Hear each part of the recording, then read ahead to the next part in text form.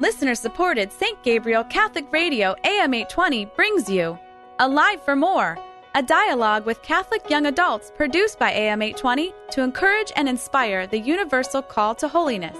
And now, Alive for More.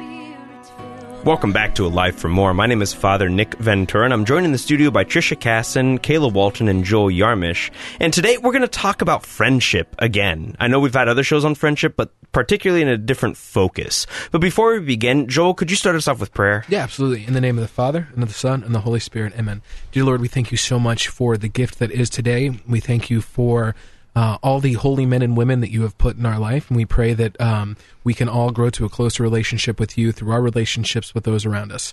And we pray that we can be good influences on those around us, and that we can lead them to a closer relationship with you, Lord. Amen. Amen. Amen. The Father, the Son, and the Holy Spirit. Amen. Amen. Thank you so much, Joel, for that prayer, because our relationships are so important. You know, there is no such thing as a human being that doesn't have connection with another person on this planet. Even at the most fundamental level, you have your parents. You have where you came from. There's always a certain way of connecting with other people.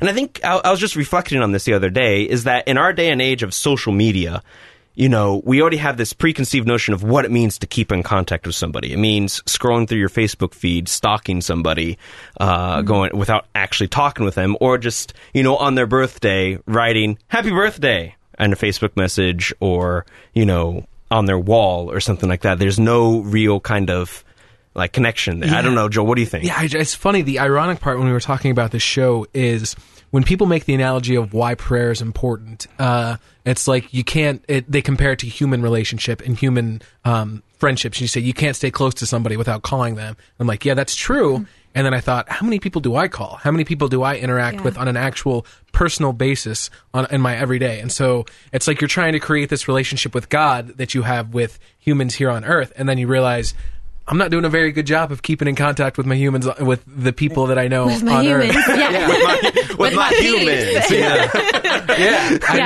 I just thought that there was that sort of irony there, because you know, which relationships are you keeping up with? Yeah, that's like a beautiful analogy. Like your relationship with your friends on earth reflect your relationship with God. Is that what you're saying? Or we can learn to, or even he's just saying that analogy. It really hits home when we realize, oh, wait a minute, I don't even do a good job keeping in contact with, you know, people I care about this side of heaven. Yeah. And I guess the relationship I saw there was that it's laziness on my part, because, you know, if you can't make that effort with the people around you, and then you also can't make that effort with God, then who are you making that effort with? It's not. You're just living a life of selfishness and of comfort. So yeah, and I think that you brought up a really important word there, and that's effort. And I think that a lot of times, you know, I have some good friends in California, and I feel like they are truly my sisters, the girls that I lived with when I was a candidate. And it really requires effort, because, you know, they don't have Facebook. They don't have, you know, Twitter. We can't just text each other. So I actually have to sit down and, you know, handwrite a letter to them. And it requires that effort. But even that act in and of itself is like a sign of love that I have for them.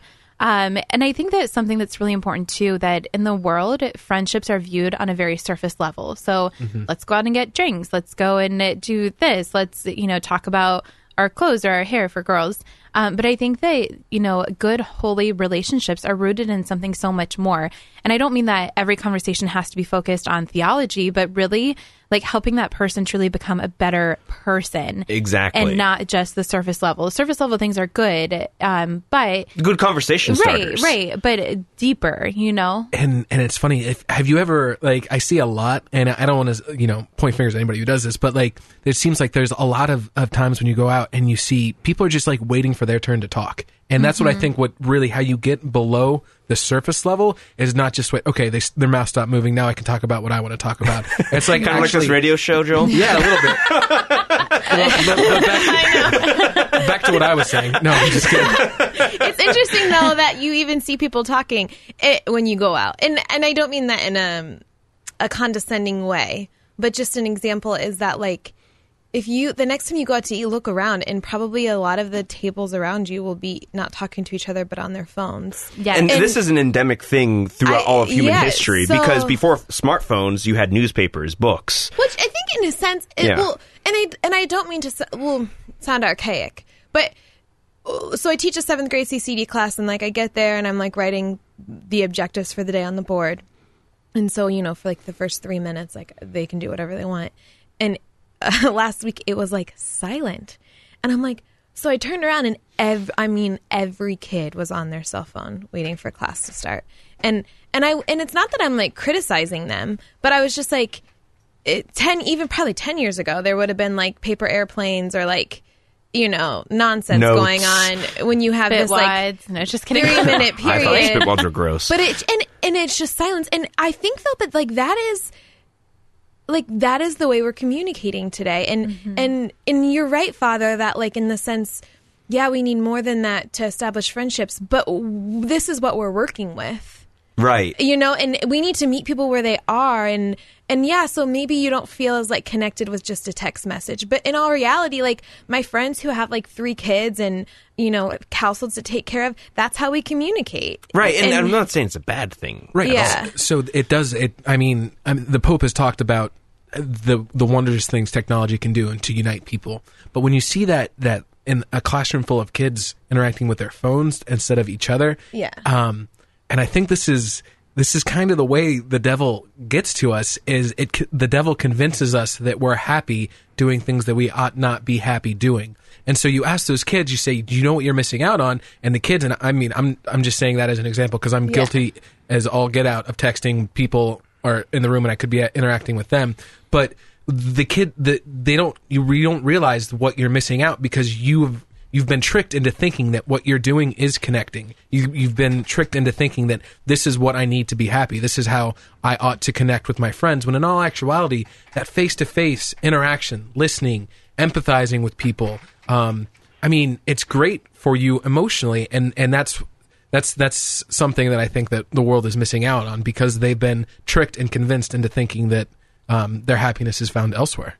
But it's not. They need to be alive for more. And you're listening to Alive for More on St. Gabriel Catholic Radio. You can listen to us Thursdays at noon or Sundays at 3 or online on demand at stgabrielradio.com. And we're talking about friendships, in particular, holy friendships. And I think that, really just something that would be good for us to discuss is how can we first of all, maybe what are some examples of holy friendships that we've been blessed to have in our life? And then maybe talk to our listeners about, okay, how can we move some of these surface level friendships that we have to good, holy, solid friendships? I think a great example that for us personally is like this kind of thing. This isn't just a random group of people. Mm-hmm. We've known each other for a long time. Mm-hmm. And there's... sometimes I think our producer wishes he could put a recording device in here before our pre-show prep. All right, he just rolled his eyes. Good thing I was looking away. But, that kind of interaction, there is a good holiness to that. And but that is one example. I don't know. Yeah, and I think, too, just an example of that, Father and I were just at a recent dinner, and he knew that I'm a little overwhelmed with some things right now in regards to like my professional school work life. And he just looked at me and said, Kayla, if you ever want to just like sit down and talk for a while, we can.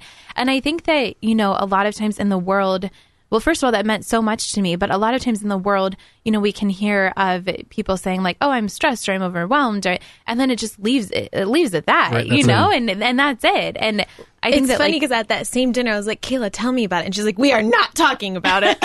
Yeah. Okay, because it wasn't the time or the place to talk about it. Notice the difference is that I said at some point we need to sit down. Right. You were like, Kayla, you need to tell me now. Well, yeah, that was like a maybe drill. Not in that voice. That was a spot on impression. I couldn't even tell who was talking. I was like, Christian? And I think that, the main difference was there's a time and a place. And when I'm surrounded by 500 people, that's not really the time or the place to talk about it.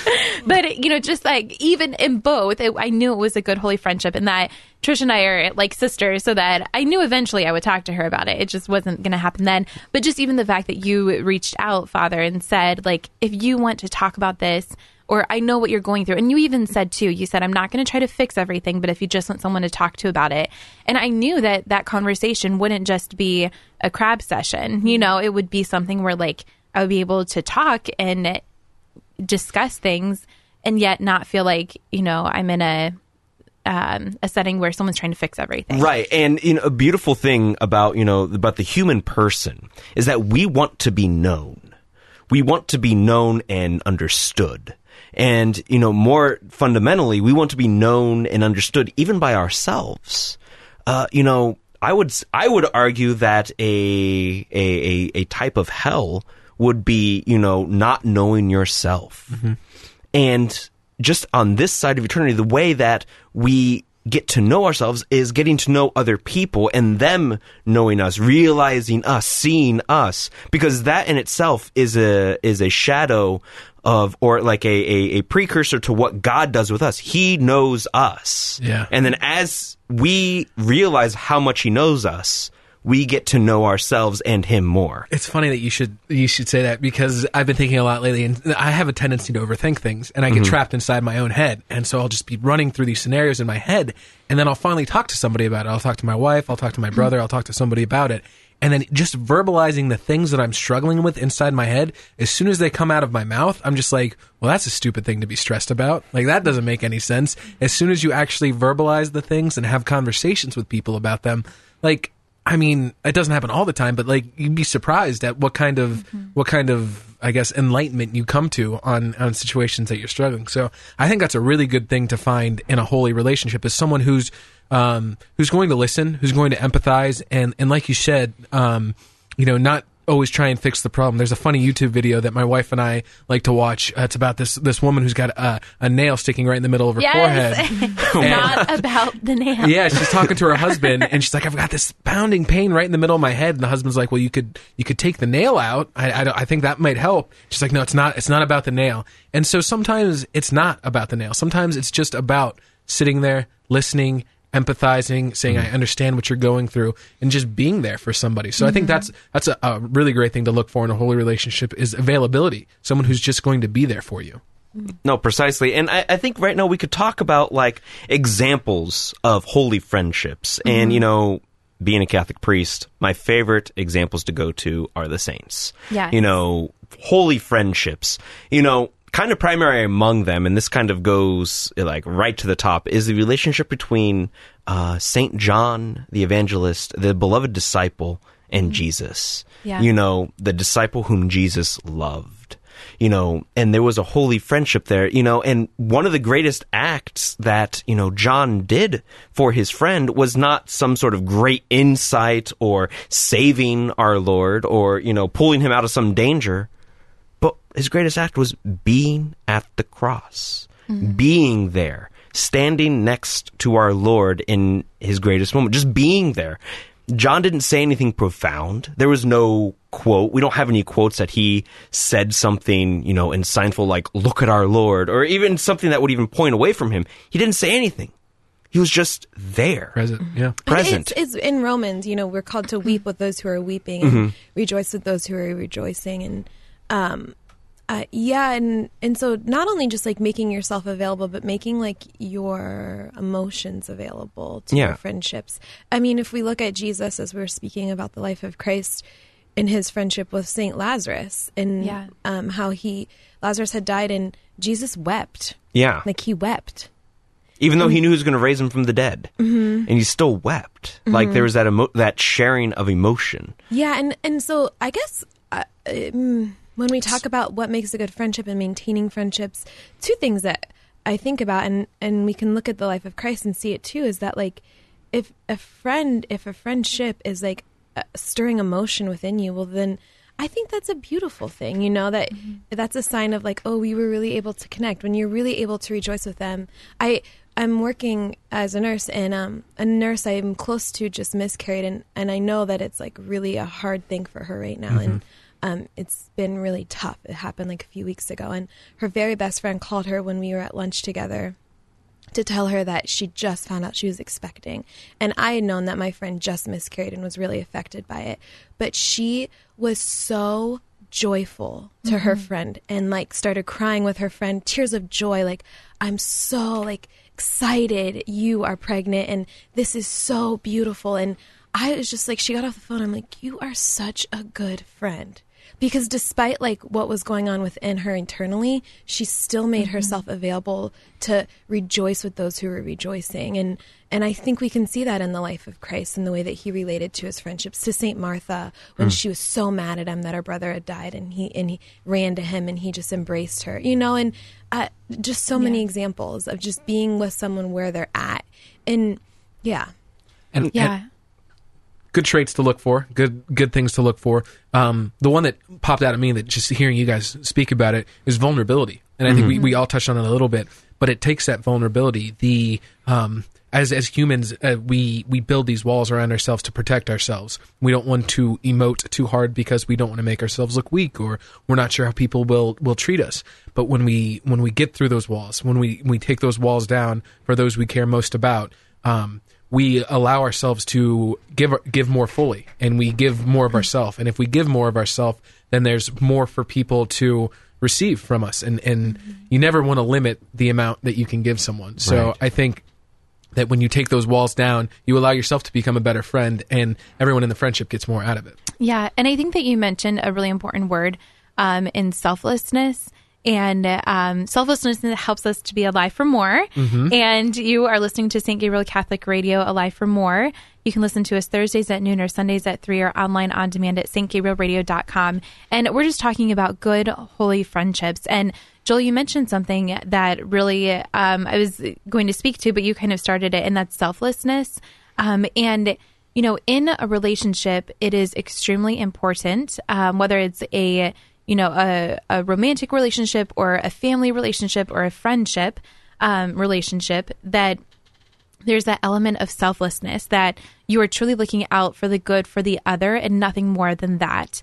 And I think that a lot of times when you think about it from that perspective, just like what Trisha was saying with the friend who was rejoicing, it suddenly completely changes the whole dynamic of the conversation. And in that moment of selflessness, it may be to call them out. In that moment of selflessness, it may be just to listen. In that moment of selflessness, it may be, it may be a whole gamut of things, but thinking about, okay, how can I be a gift of self to this person? And it's going to look different every time. And kind of bringing all these three things together, Kayla, Trisha, and Joel, you all talked about great aspects of a good friendship, weeping with those who weep, rejoicing with those who rejoice, empathy, being vulnerable with another person, opening yourself up, and then that selflessness. All of these also interact with authenticity, because you cannot fake any of these three aspects. People, if anything, have a very acute sensor for this. When someone isn't authentic, you know it. It's hard to describe, but you just know it when someone's not authentic. You even know it when you're not being authentic. Yeah, definitely. And that authenticity is also a necessary requirement. So, and I think we've kind of transitioned already into talking about, all right, if we have friendships, how can we, I hate using the phrase, take it to the next level, but, bringing it further to, that ultimate reflection of, our relationship with God. I don't think it's a problem for us to say we should look at all of our relationships and say, how does this reflect my relationship with God? Yeah, definitely. And I think a common misconception is that everyone is naturally gifted. It's a basic human thing that you're going to be good at this. And it's not true. It's not true. I'm married, and you think you're going to spend the rest of your life with this person, so they have to be perfect, and your relationship with them has to be perfect. But the thing is, you learn more about your friendships through marriage, through those you're closest with, and you find your weaknesses. You find your flaws. You find that you're not as patient as you should be. And it's even harder when you spend most of your time with that friendship, because you're like, how can you not know what I'm thinking? How can you not know exactly what I need at this exact moment? And you want to put the blame on the other part of the friendship. But then you realize, I need to work at this. Just like anything, I need to work on this. I need to analyze my friendship. Am I not being authentic? Am I not being compassionate? Am I looking at this like, what can I get out of this friendship, as opposed to what can I give in this friendship? And that's what I think, where I've found the most that I need to work. And that's thinking less about myself and more what I can give. Because, as St. Francis said, it's in giving that we receive, right? And And so that's the big thing that I've learned that I need to work on is giving more of myself. And I think that, even thinking about it when, I have some friendships that are very surface level, and thinking about what are some of the things that I can take out of our conversations that really don't need to be there. So, for example, if, there's gossiping or, talking about movies that aren't really wholesome or whatever it is, thinking about what are those elements that I could remove from our conversation so that automatically it's going to be taken to the next level of, I don't want to say holiness, but I guess holiness. And Kayla, and you brought up an excellent point, like when we examine, we see, I have a lot of surface relationships. And I would like to propose is that we can't be everybody's friend. Right. I mean, there's value in surface level relationships. Yeah, there is value in that. So I just want to say, like, if you're thinking, man, I have a lot of surface level relationships, it's like, okay, that's all right. You can't be everybody's friend. For example, as a priest, I love all my parishioners. I love all the parishioners that belong to my parish very, very much. And whatever they need, I am there for if I can provide it. But to say that I am intimately involved in each of their lives is not true. It's impossible. I can't do that. I am not that available. I am not God. Only God can do that. But at least with those surface relationships, you can find a way to see how God is trying to reach you. And, I know this kind of through the negative way, a beautiful way to think about this is that, this phrase always convicts me, is we only love God in as much as the person we love the least. So the person we love the least is as much as we love God. Wow. Whoops. Because, that is, if we're all created in the image and likeness of God, if we love this person little, then God is going to say, you don't love me as much as you say you do. Yeah, because we are God's creation. Yeah, I never thought about it like that. That is... Yikes. So it doesn't mean that I'm thinking about I did get into a little tiff with that person the other day, and that's not. I'm not saying that we can't get in fights or can't have disagreements, but that love. What is the definition of love?